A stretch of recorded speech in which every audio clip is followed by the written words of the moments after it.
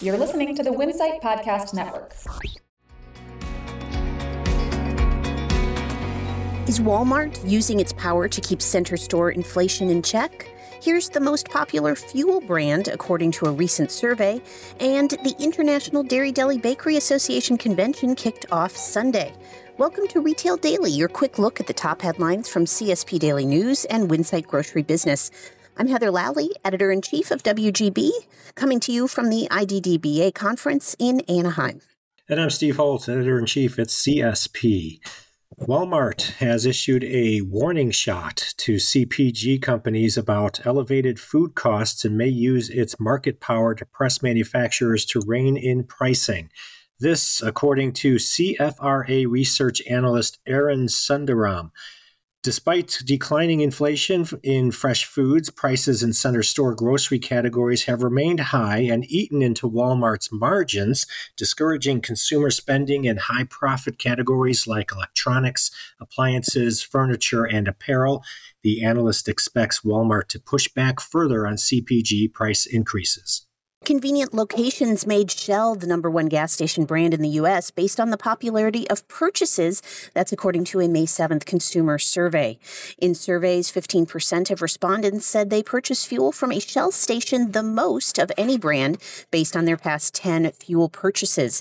ExxonMobil, BP, and Chevron each garnered 11% of responses in the survey from YouGov, a global data insights firm based in London. The next three fuel retailers were price-oriented grocers and discounters. Costco received 10% of responses, followed by Kroger and Sam's Club with 8% each.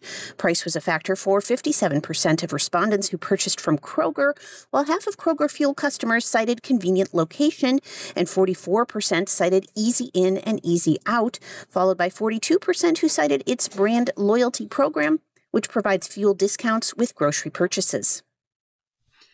Grocery stores could give restaurants a run for their money through a continued growth of retail food service. That was a key theme of the inaugural keynote presentation Sunday at the 2023 IDDBA conference in Anaheim.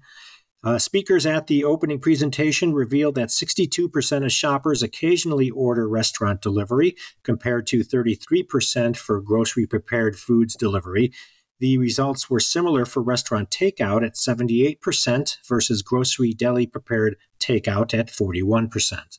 Doug Parker, Senior Director of Marketing at Parker's Convenience Stores, announced late last week he is leaving the Savannah, Georgia-based convenience store company after just 1 year of service. He is not related to Parker's founder, Greg Parker, but Doug Parker does have a long track record of working in the convenience industry, including 12 years as a leader at Thornton's.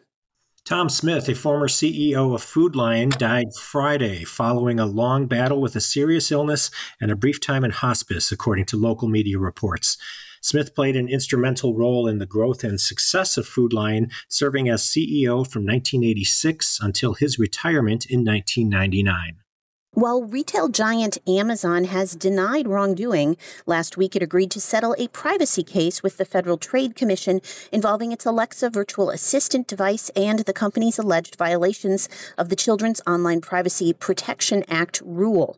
The FTC said Amazon deceived users of its Alexa voice assistant service about its data deletion and privacy practices. The case could be relevant to convenience stores, restaurants, and grocery retailers, considering its Amazon One biometric palm scanning payment system and the company's claims that it will keep customers' data secure in the cloud. NACS is among several retail organizations asking the Food and Drug Administration for more transparency on its tobacco new product application process. This includes a request for public lists of which electronic nicotine delivery systems, or ENDS, are legal to sell and which have been issued marketing denial orders. There is, quote, widespread confusion in the marketplace as to which products can remain on shelves and which need to be removed, according to NACS.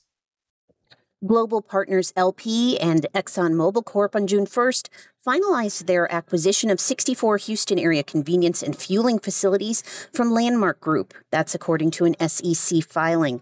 The 64 C-stores operate under the TimeWise banner. A new joint venture called Spring Partners Retail LLC purchased the assets, and Global Partners is now the management company and operator. Grocery Outlet Bargain Market will open 2 new stores on June 15th. The stores are located in Wasco, California, and Edgewood, Maryland. The fast-growing West Coast discounter will bring 30 new jobs to Wasco and 40 jobs to Edgewater.